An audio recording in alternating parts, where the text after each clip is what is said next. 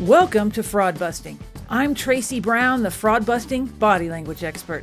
I've spent the last 20 years reading people, uncovering secrets hidden in plain sight to find the truth in crimes, politics, and billion-dollar business deals. It's time to dive in so you can beat the fraudsters at their own game and build your bottom line. In this episode of Fraud Busting, I get to speak with Italian mafia princess Marissa Marico. She's breaking the code of silence about the family business. She takes us from her beginnings in crime to being appointed the head of the whole operation at age 22. She's got some great insights into the psychology of why she committed the crimes she did, how she transitioned to the good side, and how she's helping people now. Enjoy. Hi, it's Tracy. Just a quick thought. What would you do with $4? With that same money, a hacker can buy all of your info. I mean, social security number, credit card numbers, passwords, health insurance info, and yes, even your kids' information. Now, I've searched around on the dark web, and it's a good bet your info is out there for sale, waiting to be used. If you're lucky, it'll just be a few charges to your credit card. But smart hackers are tapping into your credit to buy TVs, cars, houses, use your medical insurance, and even take over your banking and investment accounts, effectively kicking you out of your own accounts. You're the one that's going to be stuck with this big problem, have mystery bills due, and need to get your money back while repairing your good credit. Now, the folks at ID Shield know this and have the solution. I've teamed up with them on their ID theft insurance. It's comprehensive, it's inexpensive, and it will let you rest easy. They will replace any money you lost, give you access to their team of licensed private investigators to do whatever it takes to repair your credit score. Yep, they'll do the heavy lifting and spend all the hours on the phone and the time it takes to restore your online reputation to pre-breach levels. You, your money, and your reputation are worth more than $4. Treat yourself like it. Go to fraud-busting.com/ID Shield to learn more and get covered today. It's fraud-busting.com/ID Shield. We'll see you on the protected side when you get there. Thank you so much for coming on. How is London? Well, I'm in the north actually. I'm not you in are? London. Okay. Yes, Okay. yes. So it's lovely. It's a beautiful day. It's afternoon here, so I believe it's your morning. So good morning. Yeah, thank you. Yeah, so it's lovely. It's actually, for a change, it's really, really typical of British weather where on a lockdown, it's been absolutely beautiful out there. Oh. Whereas normally it's quite rainy and cloudy and at this time of year, but yeah. Wow. Now, how have you all done things over there? Because we've been able to actually, here in the States, get out a little bit. Yeah. But I know in some places in Europe, you can't go more than 50 feet from your house, or like, what's been the regulations where you are? No, here we are allowed one exercise a day. So probably about an hour. We're allowed either walking, cycling, anything like that. And we're allowed to the shops for necessity, the essentials, obviously as less as you can. Right. And I've got asthmatic, so I'm sort of one of the vulnerables. So I've been told not to go to shops and things. I haven't been to the shops for 2 months now. So, do you miss it? Yeah. I mean, how are you doing?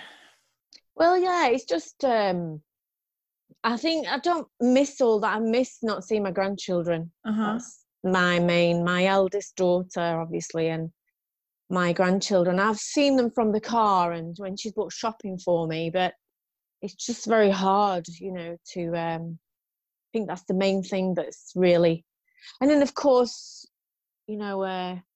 I've been in isolation as such. I've been to prison, so I sort of, all this has taken me a little bit back to many feelings that I probably left behind a long time ago. So the isolation, I guess. I mean, it's nothing like prison. I'm not trying to, but the isolation away from your family and things like that. Well, I was talking to our friend Tony Sales Mm. who also compared this to prison. He said it's much, much more luxurious, but same kind of isolation. Mm. Yeah. As I said, it's that main family contact. Even Mm-hmm. though you've got FaceTime, you've got all that, It's not the but it's not same. that. It's Yeah. not that cuddle kiss. Yeah. I'm very family orientated, very. Uh-huh. So I do miss that a lot. I have my youngest, son. He's 19. He's Uh-huh. here with me, Okay. so at least I have him. But Got a little bit. Okay, good, good. yeah, So you're surviving, I think, like the rest of us. I mean, we'll see yeah. how this goes when we start to come out of it and what works and what doesn't. But I think Hmm. we're in for the long haul of a problem on our hands. Like, I mean, there's no way Yeah, around it. So I think until there's a vaccine, we won't get back to normal yeah, no. until there is a vaccine, really. Yeah. Well, and those Mm. vaccines, I mean, even with the flu, they're only somewhat like 60, 70% sometimes on the low end uh, effective, So I guess I know. we'll just see. I mean, we got a moving target to hit, I think, moving forward. I mean, no one knows. And we'll look back and go, man, what a time. Yeah. Yeah. We never thought it would happen in our lifetime anyway. I never thought No. it would happen it's just very surreal, I guess, isn't Isn't it? it though? Oh my gosh. Yeah, it's crazy. So, okay, let's jump in here. And Hmm. I have kind of two realms of curiosity here. Hmm. First is I'm kind of curious um, how organizations like your families was structured, because like would you call it the mafia, would you call it something else? And like I'm curious how cash flow works and how all that it comes together typically. And then I want to know more like pointedly about your experience in navigating through what happened and how you ended up now to be doing what you're doing now. So tell me a little bit Okay. about the structure of how things work. Well, as so you've got the mafia, which is Cosa Nostra from Sicily, Okay. and you've got the Camorra, which is from Naples, and then you've got the 'Ndrangheta, which is from Calabria, and that's where my family is from. Okay. Which is the 'Ndrangheta. 'Ndrangheta actually is a word that means family. Oh, okay. So yeah, so the structure is a family structure. So basically, I was born into that. Okay. We go back to generations of mafia families as a family. We're going up a couple of 100 years at least. Oh, Our Serraino family with partisans in the Second World War in the Aspromonte Mountains, fighting the Germans and their own Italian, because obviously Italy was with Germany at the start of World War II. mm-hmm. So they were fighting with the Americans, with yourselves, before Italy surrendered and Germany was sort of pushed out. Uh-huh. So they were allies with them. So, because obviously partisans, they knew the area, so there's that connection with that. And then, of course, you wind forward over the years, the family's always stayed, and the new generations coming through have taken over the ranks. So you'd never have anybody from the outside do it. People from the outside do come in if they're cousin of a cousin or married into. Okay. The sister's married, and then the sister's cousin comes into it, but it's always structured around family. Okay. Yeah, if that answers your question. Yeah, absolutely. Because I didn't know if you brought outside people for certain projects or certain activities. Of course you do that. You Mm-hmm. hire people, and in this world, everybody has a price. Uh-huh. Even the ones that you think they're untouchable, they do have a price. Yeah. So we have like accountants and people that would look at different things for investments. So basically, my role was, I never saw the drugs or anything like that. Of course, I knew what was going on. Uh-huh.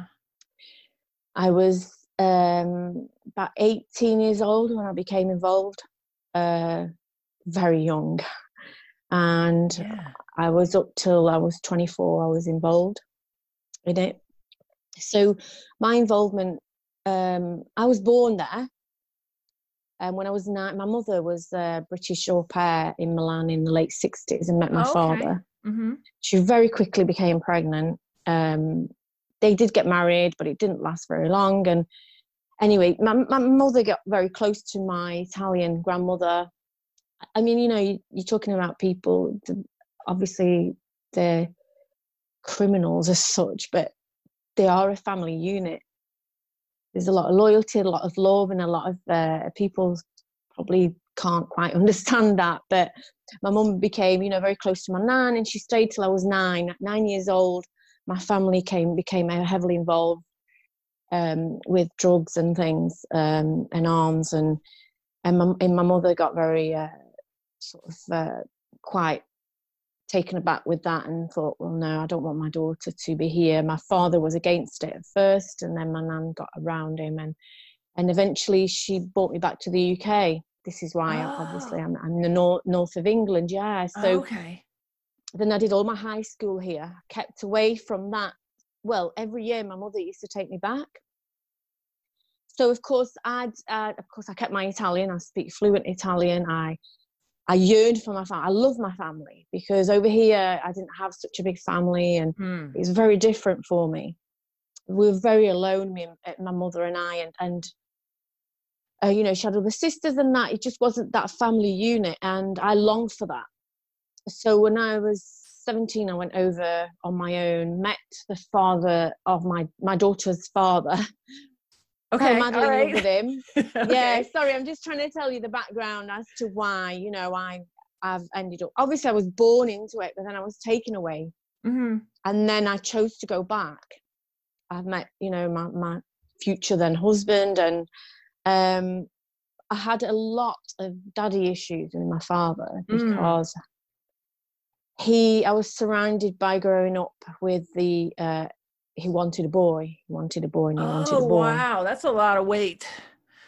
So much so that I was in a restaurant when I was 8 years old, and he, in front of his friends, was talking about having this boy. I burst out crying, and I'm telling you this because obviously as I've got old, I'm 50 now, and obviously I'm a mature woman, and I realise that I've done my book, as you know, and Mafia Princess book, and it was like a therapy for me Mm-hmm. because I was in my mind, why did I sort of get so much, and why did I'm not trying to make excuses because obviously I did wrong and I did prison time for it, and I admit, I said, yeah, this is what I did, and but it's going back to that and looking back on everything that I realized that I wanted to show him that I could do just as much as a boy would do. Oh, wow. Okay. Okay. Oh yeah, yeah. So of course then I became involved.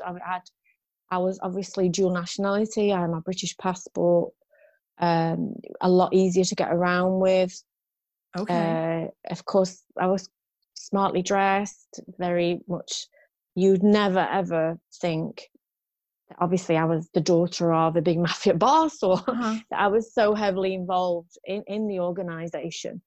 And of course, the trust was built. My father realized this is another thing, obviously through doing my book, that speaking to my ghostwriter, that he said, I was so young, how could I have been given such responsibility? And he said, I think this is my Douglas Thompson, my ghostwriter. He said, because you must have shown that you could do that.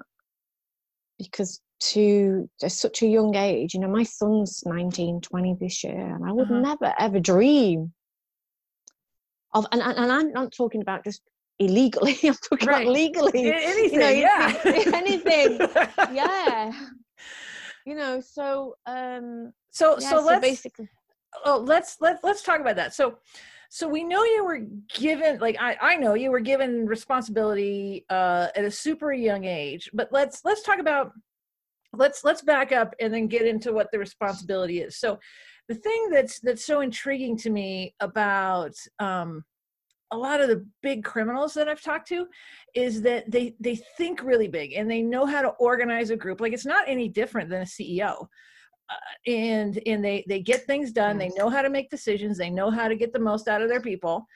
And so I'm sure you showed that. But what were some of the revenue streams that you all had? Like, did you have a favorite or like a bigger one? Like, tell me about that, and then we'll get into what you did along those lines. Well, my father, we sort of invested in different. I mean, we had a leather factory. Leather, in okay. Northern Italy. Uh-huh. That made leather goods. You know, shoes, bags, belts, handbags. As I just said. I think some were for designer. Uh-huh. For some of the designer labels. So then we invested into water company in Switzerland. Like so we had shares. Uh-huh. Yeah, we had shares in bottled water in Switzerland. Uh-huh. I can't quite recall what the actual name was, and we're talking about 30 years ago. Yeah, for sure. A lot has happened since then. And we were involved property, construction. My father was going to get a loan from Fininvest, which at the time was owned by Silvio Berlusconi, which was then the president of Italy. So different things like that, and also in the travel industry, tourism, a travel agency. Just pretty much anything that we could. Invested also in a couple of bars. We have property in Marbella, in Spain, of course, typical typical of the crime, Costa del Crime, they call it in Costa del Crime. Costa del Crime in Costa del Sol. Okay. And that was Marbella, was a typical place of all the crooks, if you will, of Europe. We go to, and I'm quite sure they still do. So yeah, that was really mainly if we had, I had Coutts bank account in Geneva. I was the one to take the money there, speak to the bank manager. The bank manager was in with all this. She knew about what was going on. And the way, I've been asked how we managed to sort of persuade this bank manager or working with her, and it was actually, we were quite lucky because it was through other drug traffickers that we were able to get her on board with our activities. So yeah. Everything you said, like most of it sounds like super legal stuff, right? So but then you said there was some arms and some drugs, and is that how you funded the investments, or was there something fishy about the investments too? Like I'm so curious how that's how we funded them. Through the legal activities is how we funded the investments. So because we wanted to keep that separate, and of course I was the face and front of them investments because I was super clean. Of course, as going back, British passport, seen as probably the first best in the world back then. Not sure it's that now. You can get in these many countries and things. So of course that opened a lot of doors. So I was super clean. I was the front of it, and everybody was quite happy to, of course, British, spoke English and schooling in England. Obviously it's that perception people have, you see. So they see all that. So of course you would, you think of mafia and maybe a bit I'm not saying well educated, but how do they go? And they'd have to get people outside to do these things, wouldn't they? They have to get people. Well, obviously, it's not necessarily the case, which it wasn't with myself. So of course, then I had to do the dirty work as well. I used to take monies to Spain to buy. My father was then very heavily contributing cannabis. which was resin actually at the time. He was directly going to, we used to call him the chocolate of Sultan, which was the Moroccan sort of king, if you will, of the resin, direct to the wholesaler, I guess. So he across from Europe, from Morocco to Spain, across to Italy, and about 9 countries were involved at the time. We were taking about 2 tons of resin a week across the borders. And wow. Yeah, it was a lot at the time. So, you know, I mean, all this was then just before I got arrested, what I was more involved in. Before that, my family was involved in other illegal, you know, from heroin, cocaine, weapons, arms, our family down southern Italy. So as I was saying, that the 'Ndrangheta is my grandmother's side of the family. So my grandmother was born into that. And she left with my grandfather to go to the north, to Milan, in the late 50s, 60s time. And she didn't leave that life behind. She took it with her. Oh, okay. And of course, we were the ones in the north where my father, you know, my grandmother and that doing, so it was contraband of cigarettes at first, going to Switzerland. And from that, it was more and more and more corruption with police, judges, their own territory in Milan, quite a vast area in Milan that nobody would sort of do anything in. Yeah, you had your territory. Yeah. Yeah, we had all that. So that was then, and then obviously over the years it grew and grew. You've got to think my father had, there was 12 of them altogether, siblings, 7 boys and 5 women, so man. 5 girls. Yeah, so they're a big family. You know, so that's how it became as it did. Yeah.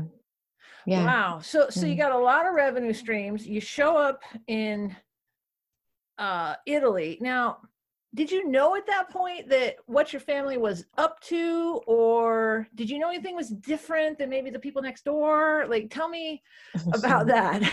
Well, it was, see, so I'd left Italy at 9 years old with my mother, and I didn't end up seeing my father till I was 13, so for 4 years. Yeah. But when I left to the UK, my father was involved in a shootout, and a guy was killed. Oh man. And my father then was a fugitive, and he came to America. He lived in New York and Los Angeles for a while. Yeah, he was a count over there. And in New York, and I know that he'd opened some sort of restaurant apparently, and he was very well in with Gotti. Okay. He was doing dealings with Gotti. Yeah, John Gotti. Yeah. Yeah, John Gotti at the time. Of course, because you've got to remember, we're like from the old country, and my father was coming from Calabria, the 'Ndrangheta. Yeah. And I guess in America, they sort of have respect for that, you know, that. Okay. Because I know Gotti at some point wanted my father to work for him, and my father's like, no, I'll work with you, but yeah. I'm not, you know, and what I'm trying to say is, because when you're coming from the outside, you know, from the old country, as they call it, there's different sort of rules and things, I guess, to what, so my father, he was over in the US till I was 13, and then he got caught and obviously had a warrant out for him from Italy. So I think he got caught with speeding or going through a light. I can't remember. And they realised something simple, and they realised who he was. And of course, then he got remanded and extradited back to Italy and faced the murder trial. He got convicted of murder, which was later reduced to manslaughter in an appeal court. That was because he paid the judge. Oh, wow. To do that. Then he did some time inside like a king. I remember then from in the UK, so I used to go over once a year, and I remember going to see him in Palmer prison, and I just couldn't believe he had this lovely suit on. My grandmother was taking him, so you're allowed to take a parcel in each week on your visit. Okay. So in Italy, they're very big on taking food, cooked food. Yeah. And a few bits of clothes. It has to be 5 kilos, no more. Okay. Of clothes, toiletries, food, anything like that. And I just remember my grandmother stopping at the wholesalers to get him the best Parma ham and the best Parmigiano, you know, the cheese. Yeah. And sometimes she'd order like lobsters. Oh man. And everything would go into him. Now, years later, you know, found out that he was in the governor's pocket. You know, the governor was in my father's pocket. Oh. He actually went to the governor's house to eat from prison. Wow. Okay. You know, it was really, it's mind blowing. You know, the corruption that was back then. And then, as I said, money talked, and anything that you could. So going back to your question, I realised then at 13, there's something. Something not right. Yeah, something, you know, my father's in here dressed like really nice suit. You know, we're away from all the rest of the prisoners on our visits. And it was just sort of, and then obviously over the years going back, I realised that my family wasn't actually normal. Okay. As such, whatever normal is. But it was so normal in every other way. But the business way, that life was different. You know, my grandmother was a normal grandmother. I mean, she actually, this will sound crazy to you, but my father's sister, the last one, the youngest, was born a month before me. Okay. And my mother couldn't milk, you know, she couldn't give me milk from her breast, and my grandmother breastfed me. Oh wow. Okay. Yeah, you know, this sounds crazy, but they did used to have wet nurses, I believe, anyway, in the 18th century, didn't they? And you know, and she was like, no, wet, you know, she's my grandmother doing that. So I'm just trying to say to you that's how close. Wow. Yeah, so I was brought up with all that. So of course, that's when I realised. But going back every year, even though my mother tried to take me out of all that, going back every year didn't help, because of course I wanted to be there. I wanted that family unit. I wanted that love and that affection and all that.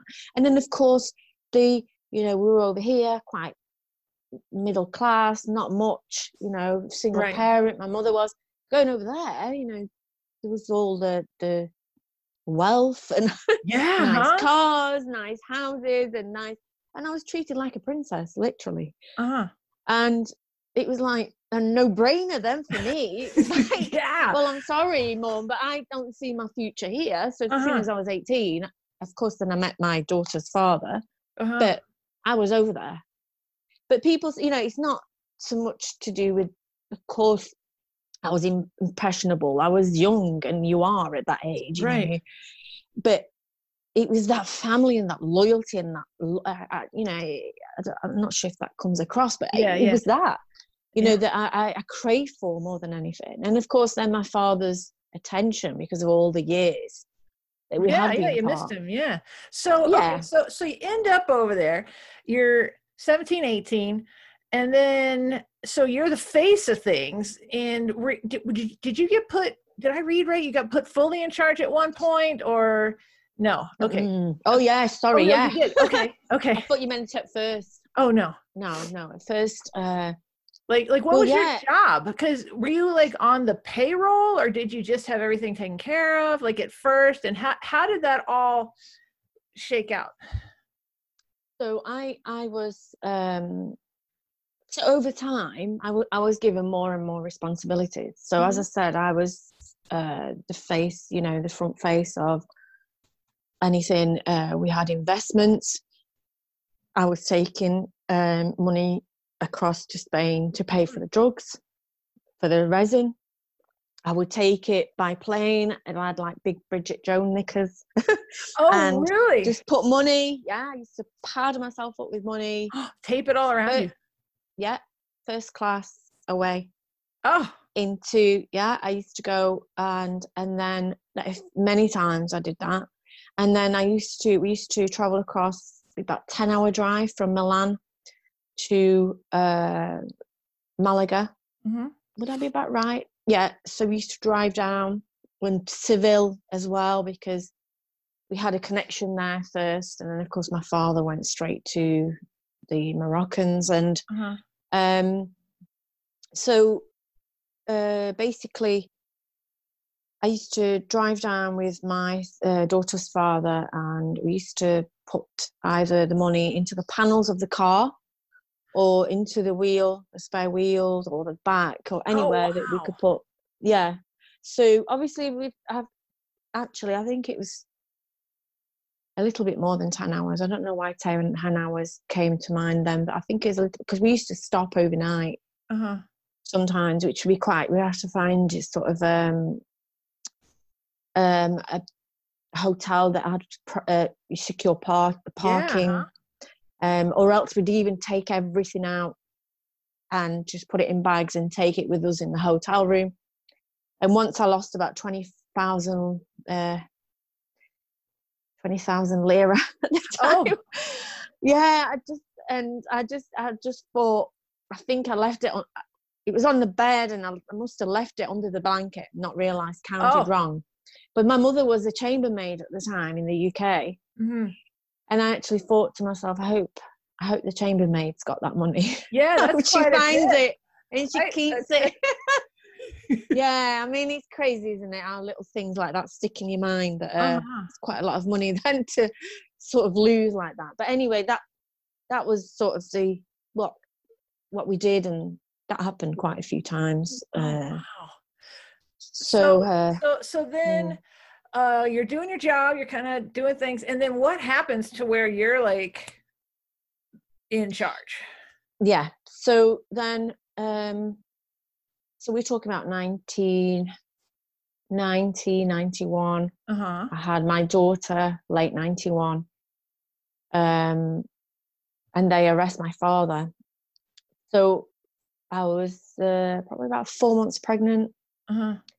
And they arrested him over other things, some old charges, and they wanted to question him on some things. That it was very rare that they were able. My father was always on the go. He never had one place. He never stayed in one place. And we never knew where he was, to be honest. And he didn't have a residence just in one, he was everywhere and all over Europe. And the police managed to get him and arrested him. And my father's escaped from prison 3 times in his life. Oh, wow. Now, did he escape or did he buy his way out? No, he well, twice. No, he escaped. The third time he sort of bought his way out but escaped. Got it, yeah. So he bought his way because he's been shot twice in his life. So he's got injuries that need to be seen. He has a specialist and that on his leg and on his arm. So he paid the doctor in the prison to say that he needed urgent help from the hospital. Yeah. That's the way he paid that. But then we knew it was 6 a.m. he got taken. And the hospital in the centre of Milan, Fatibrini Fratelli it's called, it's got underground tunnels underneath the hospital. It's got like tunnels. It's basically for the caretakers, or it's used just so they use that. But of course his men, my dad's men, knew that, and it was all organised, and they got him away. They got him. He went to a nearby restaurant and had some food while all helicopters and all hell was breaking loose in Milan. He was trying to find him. He went to a local restaurant. He was a friend of his, and he just sat there and had a lovely meal. Waited till it died down, and then he was transported via so basically when we used to transport the resin, it used to come into a big bus. It was a sort of tourism bus. So it used to go across with tourists, taking them to Spain and back, you know, on a holiday. From Italy to Spain. And he used to have a special compartment built underneath where we'd put the drugs anyway. They put my father under there, and he went out the country like that. He went to Spain. So he was on the run then for another year. And then unfortunately, then he moved on to Portugal, and unfortunately then in Portugal, he, for himself, unfortunately, got caught again. Found him, yeah. So by this time I'd had my daughter, I tried to step out of this now. Of course, this is then a slap in the face, you know, I'm so heavily involved. And I did get scared, as in, I've got responsibilities now. I'm a mother. Yeah. But of course, I was so involved that I couldn't take it away. I'd done what I'd done and I couldn't change, you know, so I couldn't change what I'd done. But I did try to step back from the business. And when my father allowed, you know, he was absolutely fine with that. But then, of course, when he got arrested, then again in Portugal in 92, I had to step in. There wasn't many people he could trust. I mean, I was still involved, but not as heavily. So there wasn't many people he couldn't trust many people. And he just said, right, you are my voice. Okay. So I used to visit him in prison every weekend from Milan to Lisbon. I used to fly to and go to Coimbra, I think the prison was, and in Portugal. And he'd give me hidden tickets. He'd have things little, like, I still have something actually. It's like a wooden box of jewelry box with all lining in it. And in the lining, it'd have tickets for each one of his guys, you know, of messages to give out to each person. And that went on for a while. And of course, that was good, as in he was still in charge, of course. And but then it became where there's certain things that he couldn't just decide. He couldn't just, and I had to make decisions. Like so, what kind of things were you deciding? Like, was it things like who to make an offer they couldn't refuse, like those kinds of things, or you know, I get asked that, so we'll go straight to the point with that, because I get asked to, you know, so had anything gone on at that time that someone tried to step on your territory, or someone, you know, I get asked that, you know, did you have anybody killed, or did you? Of course, thankfully, no.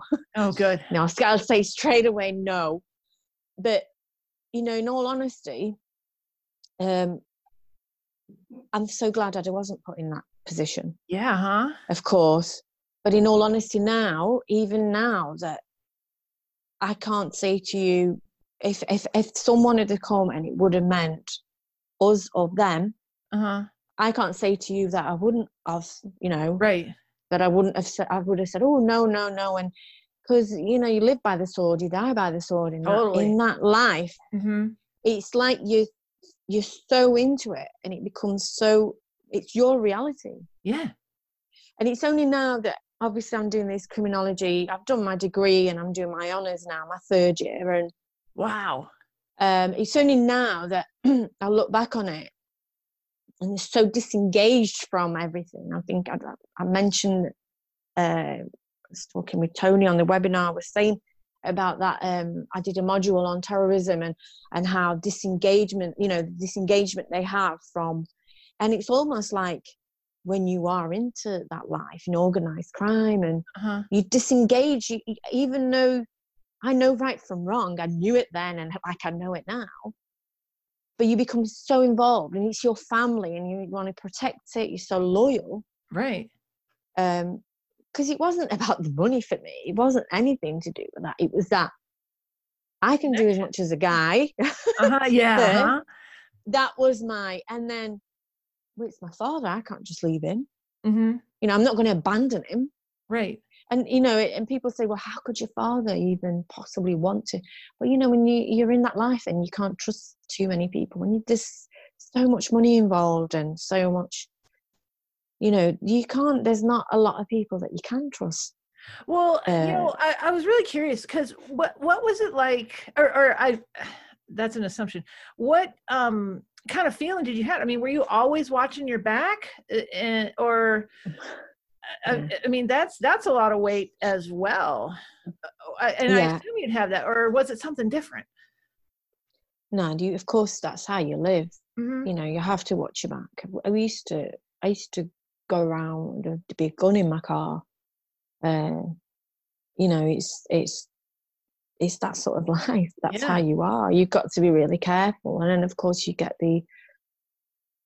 others. I mean, because we have family down south, which is a big sort of Andrangata family, Yeah. well known. Of Uh-huh. course, you have a further sort of protection, as in nobody dare touch you, because they know if they touch you, they touch 20 behind you. Yeah, they're It's gonna come not as after simple him. as, yeah, of course. Uh-huh. But even then, I mean, they were at war, and at the time in 89, 90, my family down southern Italy were at war with other families, and my father stepped in, and he got the military weapons for them.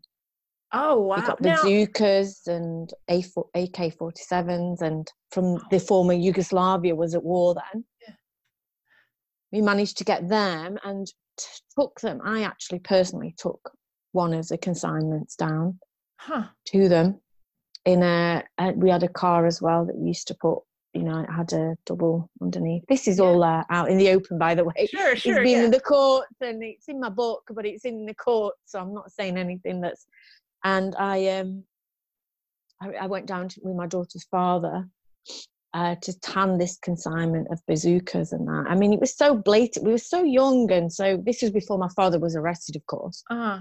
We're just going back in time. It's about 1990, and I remember that was about a 10-hour trip. It's Milan to Calabria was 10 hours. That's what Okay, I'm there you go. thinking of, the 10 hours. And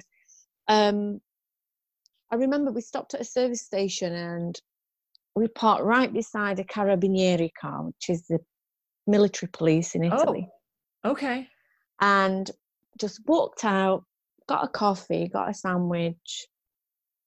And by the time we come out, they were stood there chatting, carabinieri, and just put their hands up. We were young, and we just put our hands up and just go, and just, sorry, I'm laughing because it's not funny, but it was just so blatant. Yeah.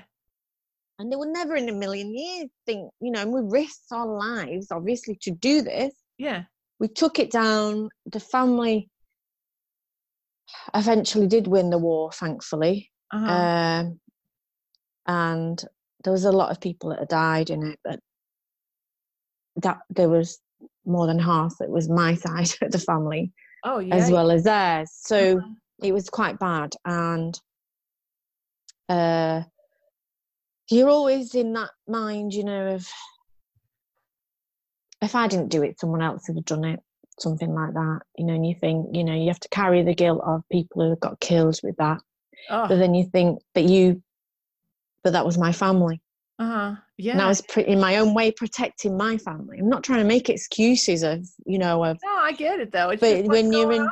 Yeah. when you're in the corner, and you sort of, anyway, my father funded it all, and he, my family did eventually come out of that war, and they won it. So, but then of course the repercussions of that was that when my father did get trialed because of all of it, when he got arrested in Portugal, they included all that, and because it was Uh, military weapons, everybody got 30 years ahead oh. prison time. It was that the whole family or just A him few, or yeah? I got 14 years altogether. Oh, you did. Okay, for that. For everything. In Uh-huh. the UK, I got 4 years, well, just under 4 years, 3 years, 9 months. And in Italy, I got 10 years. Uh-huh. But I ended up doing 4. That was another story of there was a legal technicality that had happened because Mm-hmm. I did time in the UK. I'm sorry, am I going too far ahead here? Are you okay Oh with this? well, Or? I mean, I think it's good. So I do before we jump that far ahead because this is fascinating. Um, I'm just curious. When you were in charge, what was the toughest decision you had to make? Do you remember? Because leadership's not at any organization, whatever it is, it's not easy. Like there's always something going on. What was the toughest thing you had to do? There wasn't, thankfully, you know, my father had his soldiers, that's what we call them, that sort of knew their roles and they could just get on with it. Okay. I had a dispute with my father's brother. Oh. And because he couldn't get his head around that a young woman could do that. And he actually threatened to have me picked up and give her a kick up her bottom. Yeah. And bring her to me. And he tried to take over my father. That was my own uncle. Oh, wow. So you had internal strife there, I bet. Yeah. So I said, I'm not going to see him. Yeah. And how dare he threaten me? And my dad wasn't happy about that. But that was the only thing, you know, this is what I'm saying, you know, and it's not just outsiders as well. You've got to watch who's around you within the family, which is not nice to think or to, but, you know, it was, I think it was more of an ego thing with him. Oh, sure. I guess. Yeah. You know, how this young woman could possibly even, so I had, you know, not just the outside sort of rivals, the inside rivals, and thankfully I was well protected. A lot of everything sort of gone smooth. There wasn't really anything or any decisions I had to make that was severe, or like I've just mentioned, anything harsh that, you know, I had to, thankfully I didn't have to make. Yeah, you got lucky there. Wow. So yeah. So you end up in jail. You're in prison. With sounds like 4 years, and yeah. So then, how'd you end up doing what you do now? Let's talk about that, because there's been a progression and a change of heart, or a change of, I don't know if it's a change of heart is the right word for it, but definitely a change of circumstances in what you're doing with your life. So let's talk a little bit about that progression, what you're learning now, what caused the shift, like the whole thing. Well, of course, you know, when you go into prison, you realize you either, you know, you're not going to go back in there. Yeah. And there's people that they'll keep making the same mistakes and go back in. And it's like a vicious circle then. So I knew from day one that I was never going to go back in that. So from the time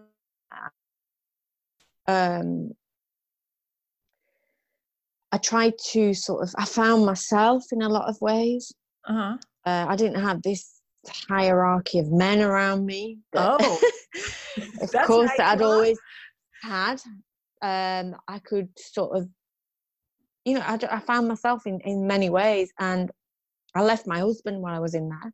Okay. He was arrested just before, about a year before, around about the time my father was, and I decided that, you know, he wasn't going anywhere, and I loved him, but I didn't like his ways and how he was. And I left him, and it was, of course, he was very upset, and I would never have been able to do that on the outside. Oh, wow. Oh, no, because it was just that my father wouldn't have agreed with it, and I wouldn't have been able to do that. And I decided, that's it. We're in the same boat. He's in prison. I'm in prison. I'm leaving him. Good. And for you. yeah, you know, and then I guess from something bad, I sort of tried to turn it around from a bad experience. It could have made me something very bitter and twisted. Yeah. But I didn't. I sort of came out and thought, right, you know, my life, there's other things that happened just as I came out. But then it was just, you know what, I don't care. Like, my outlook was, my fridge is full and I am rich. You know, that is all that matters. I had my son then, and it was, you know, and I've grown them up. I was then left a single parent with both, and I grew them up. I tried self-employment. I had shops, children's clothes, I did markets. I've only up to not too long ago, I was cleaning. I was self-employed cleaning. Oh, wow. I just tried to do because of the stigma Mm-hmm. that I had after coming out of prison. Yeah. Because people know you. Well, yeah, around the area, of course, with my Uh-huh. mother, because nothing ever happened here. It was a one-horse cart town. And Right. of course, then Mafia Princess, you know, Uh-huh. it was like, whoa, what is going on here? And of course, thankfully, you know, people were nice enough. But when it came to, you know, it's that tick the box thing where if you're going for an interview and you're trying to get a job, it's very, very hard. Because if you're the one with a criminal record, Uh-huh. it doesn't matter how much you try and make it fair, they're not going to choose you. Right. And I've had that, you know, when I tried to get a job, I could have had a good career as well and capable of, and I've just never been given a chance. So of course, then I was being self-employed. I tried a few things, and then my children were sort of grown up. My youngest just left the college, and he's left high school, and I thought, I'll try and do this criminology. Yeah. I want to try and see I've been on that side. I'd like to, it was more for that. It wasn't anything, you know, like this, chatting to someone like yourself, or it was more for myself, in finding myself out. And of course I did over time. I mean, I've been in a classroom where I got quite emotional with certain things because it answered my own questions of my own how I was. Oh, really? You know, sociological theories and psychological theories, and you know, and biological theories, all into that of where you're born and who's around you, and you're so perceptible when you're young and as you're growing up, and all this sort of, like I was talking to you about, a daddy issues. Yeah. That I obviously had and never even thought about that. I mean, you know, when I come out of prison, I thought, well, it was my fault. I did it.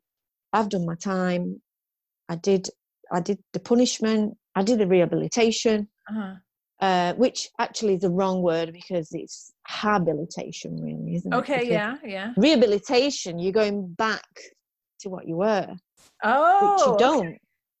You know, everybody talks about rehabilitation, right? Actually, and the circumstances like this, it's not really, is it? Because you're not going back, you're going forward. Yeah. You're sort of, I guess, in reinventing yourself. There you go. Now, yes, you are. You still, I mean, you know, does a leopard ever change its spots? Of course, we hear that. Yeah. And I'm a true believer that actually, I don't think anybody does. You are what you are. Your nature is your nature. Now, what changes is your behavior. Yeah, absolutely. Is how you then are with that, isn't it? It's that's in general with everything. It's your behavior.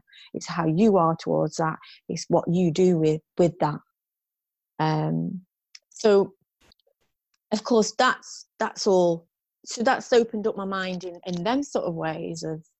And then, of course, with that, I went to a criminology conference, and there was a few academics. And then at the end, this guy that was a lifer stood up, and he told his story. And I thought, I could do that. I could stand up there and do that. That'd be pretty, you know. So then I got hold of the Hodder Education that do it, and they love that, you know. And then the next year I was stood on that stage, and from then on I've spoken to many people, and you know, people say about my book. It was about that's another story I can go on. But it was mainly but it was, I was getting a lot of the journalists saying things even 10 years after I'd been out of prison about the guy was arrested 20 miles away, and they linked him to me and said, oh, well, she's got the same bank and she lives there and she might have got him this. And I was so frustrated and so angry. I never knew this guy. He was a Gomorrah. Oh, wow. Gomorrah guy that was on the run from Italy. He was a hitman. Oh. Yeah. So I was so frustrated. It was a national paper. I think it was a Telegraph or something. And I went to my solicitor and said, what can I do? I couldn't do anything. And then I was approached the third time. I'd been approached about twice before in 10 years and about doing my book. And I just thought, I can't get a career. I've got this stigma that I can't get any further. I'm being asked and asked about my life story. Of course, there's a financial side of it. We're not going to, and I just thought, I'm going to put the record straight. This is so when I this is what I've done, and this is what and when I say the financial side, it's not, you're not a millionaire overnight, unfortunately, or you're not. But to me, that's a bonus. My book is a bonus. What I'm doing, I'm earning money myself. Yeah. Anything from that is for my children, a future for my children, because I've not had a 20-year career where I can leave them a home or I can leave them a business or something. So to me, that's something for their future. Yeah. So even though they will work.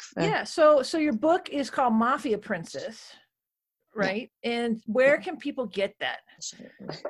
Yeah. Oh, there it is. Oh, it looks good. Oh, yeah. I can't wait to get it. I haven't got mine yet. I'm going to order it right after we get off here. So where do we go? It's on, it should be on Amazon. On Amazon? I think there's it did come out in America a couple of years ago.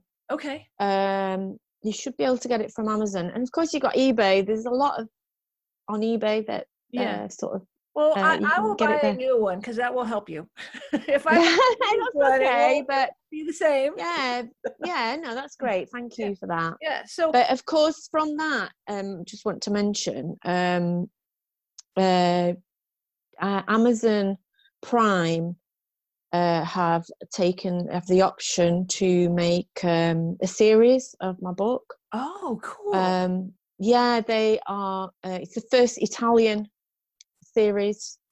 So I think they're trying to sort of be competitive with Netflix, I think. Yeah. So they've done it quite a few in Europe. So there's the first Spanish Amazon Prime, first French, and mine's the first Italian. So I'm quite, I feel honoured for that. So that should be quite interesting. They should have started filming actually in March, but of course, a little delay with everything that's Yeah. Wow. Okay, so two more questions. Mm-hmm. What is the number one thing that people listening can take from your story, right, to make their lives better or protect themselves in some way? What do you think? I think appearances can be very deceiving. Okay. And your instinct should sort of, go with your instinct with certain things. Yeah. I guess that's from a survival point of view as well that I'm talking about. But I've always, because of my experience in life, and obviously the knowledge that I have now, because of that, I just sort of, I can now sort of see straight through people, thankfully. Yeah. In person, and what appears in front of you is not necessarily what it is. And I know a lot of people may say, well, we sort of know that, but to what extent do you know that? Because if I was to appear in front of you somewhere, you would never ever dream that I'd had a past like I had.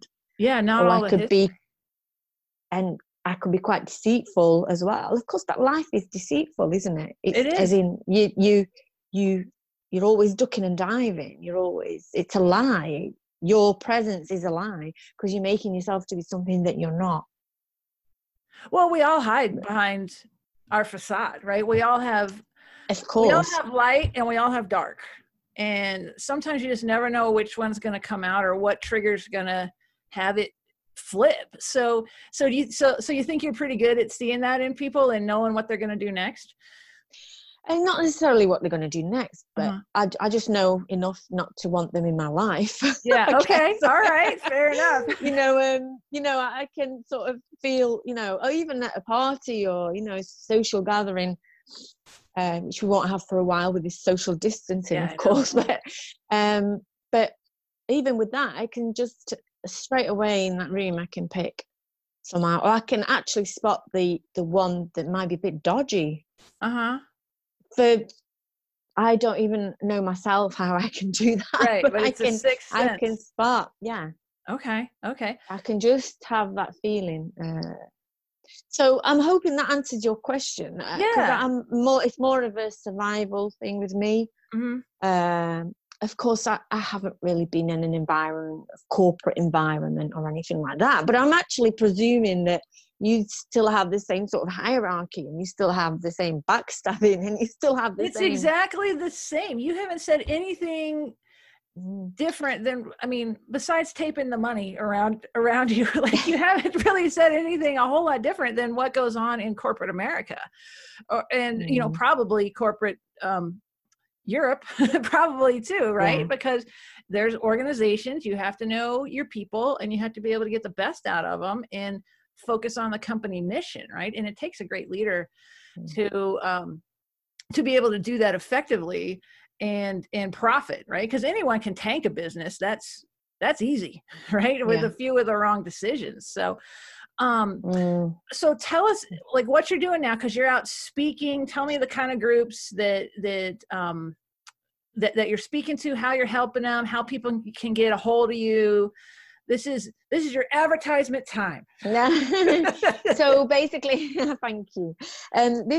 Basically, I've got North Bank's agency, North Bank Talent Agency in London. Okay. Who sort of looks after anything like that. I'm actually in contact with someone else to the London Speaking Bureau. Okay. As well, that will have my details. I'm just about to take them on as well.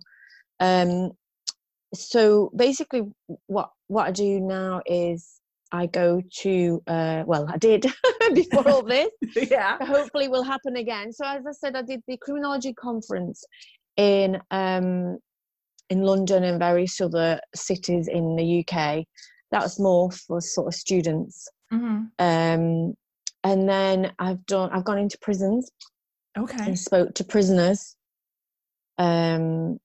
Basically, sort of obviously everyone I speak to, I say most of what I just spoke to you about. Yeah. But obviously I also I sort of say about, that life isn't worth it. Right. And I mean that, it's not worth it. It took me a while, but I realized that actually you can earn really good money as well without breaking the law. And obviously having the right people around you, and what do you want to do in and out of prison? Is this going to be you for the rest of your life? Mm-hmm. The stigma that you already have, and the stigma that I'm still fighting stigma. Even now I still have to fight it. So it's not so much you commit, and I'm a great believer of everybody deserves a second chance. I just feel that everybody does deserve it. When I say that, obviously, when you talk about crimes, paedophilia or rapes or no. Yeah, no, not I on sort that. of draw the line there. Then that's a different, that they're ill. That's another category. That's not even, there's something there. I know people might think that about organised crime, that they're not wired correctly, and I guess in a way we must have a little bit of craziness, but who hasn't? Yeah. Oh yeah. Everybody has their thing. Everybody does. Like you just said, there's light and there's dark. Mm-hmm. So basically I do that. I've been to a few prisons. I've been to Pentonville, which is, it was built in 1842, and it was one of the first prisons, of its kind. And to be honest, that was one of the first ones that I went into without being a prisoner or a visitor, actually being in the educational side, and it was quite daunting, actually. The smell, because it just took me back to being in there. yeah, it's very surreal. But I did that, you know, it was good. And I guess I'm just trying to, and of course I spoke on the webinar in regards to obviously my money laundering at the time, because that was my main, I was money laundering. And you know, I've done that now, and who knows what the future holds. Hopefully many other doors will open. I didn't intend when I first started doing my criminology to do this, but thankfully doors have opened in this way, and I'm glad, because it's good to put my knowledge across. Of obviously it's quite unique of my past and my life and what I went through. Of course, there's so much more that I didn't mention. Oh, so I you read can my tell book, you have a lot. you know, and it's but you know, I'll talk like this now, but you find me somewhere out, and I would never, no one ever knows who I am unless they recognize me. Or yeah. But even friends I had for years, they didn't know. And then when I did my book, I had to tell them. They were like, "Oh, that's not you." Yeah, because they couldn't, because it's not something that I'd want to, you know, I wanted to leave it behind. And even now, you know, obviously I talk, but it's not something I just go out there and I'd want people to know. It's not, I'm you know, I'm not, first thing. I'm not, yeah, and I'm not proud of it. You know, I am ashamed of certain things and certain positions that I put myself in, and how indirectly people were hurt. And, you know, then I have to carry that. Yeah. I have to carry that. And, you know, I'm trying to do good now and hoping that would balance that anyway. But I'm doing it from the heart, you know. I can tell. I can really tell. And thank you. I think you're going to help a lot of people by telling your story. But I think there's some things that are going to unfold for you. Like, I can sort of tell what's, you know, about people kind of like you, but I think there's going to be things that unfold for you that are going to be bigger than what you imagined. And you're going to get to use all that experience for good, because everything happens for a reason. And, you know, you decided to let the light out, and it's going to work. Oh, thank you. That's really nice for you to say that. Thank you. Yeah. Cool. And thank you for having me. Oh, are you kidding? I'm honored that you came on. So thank you very much. Thanks for joining me. Make sure you subscribe to this podcast, rate and review it. I'll see you next time.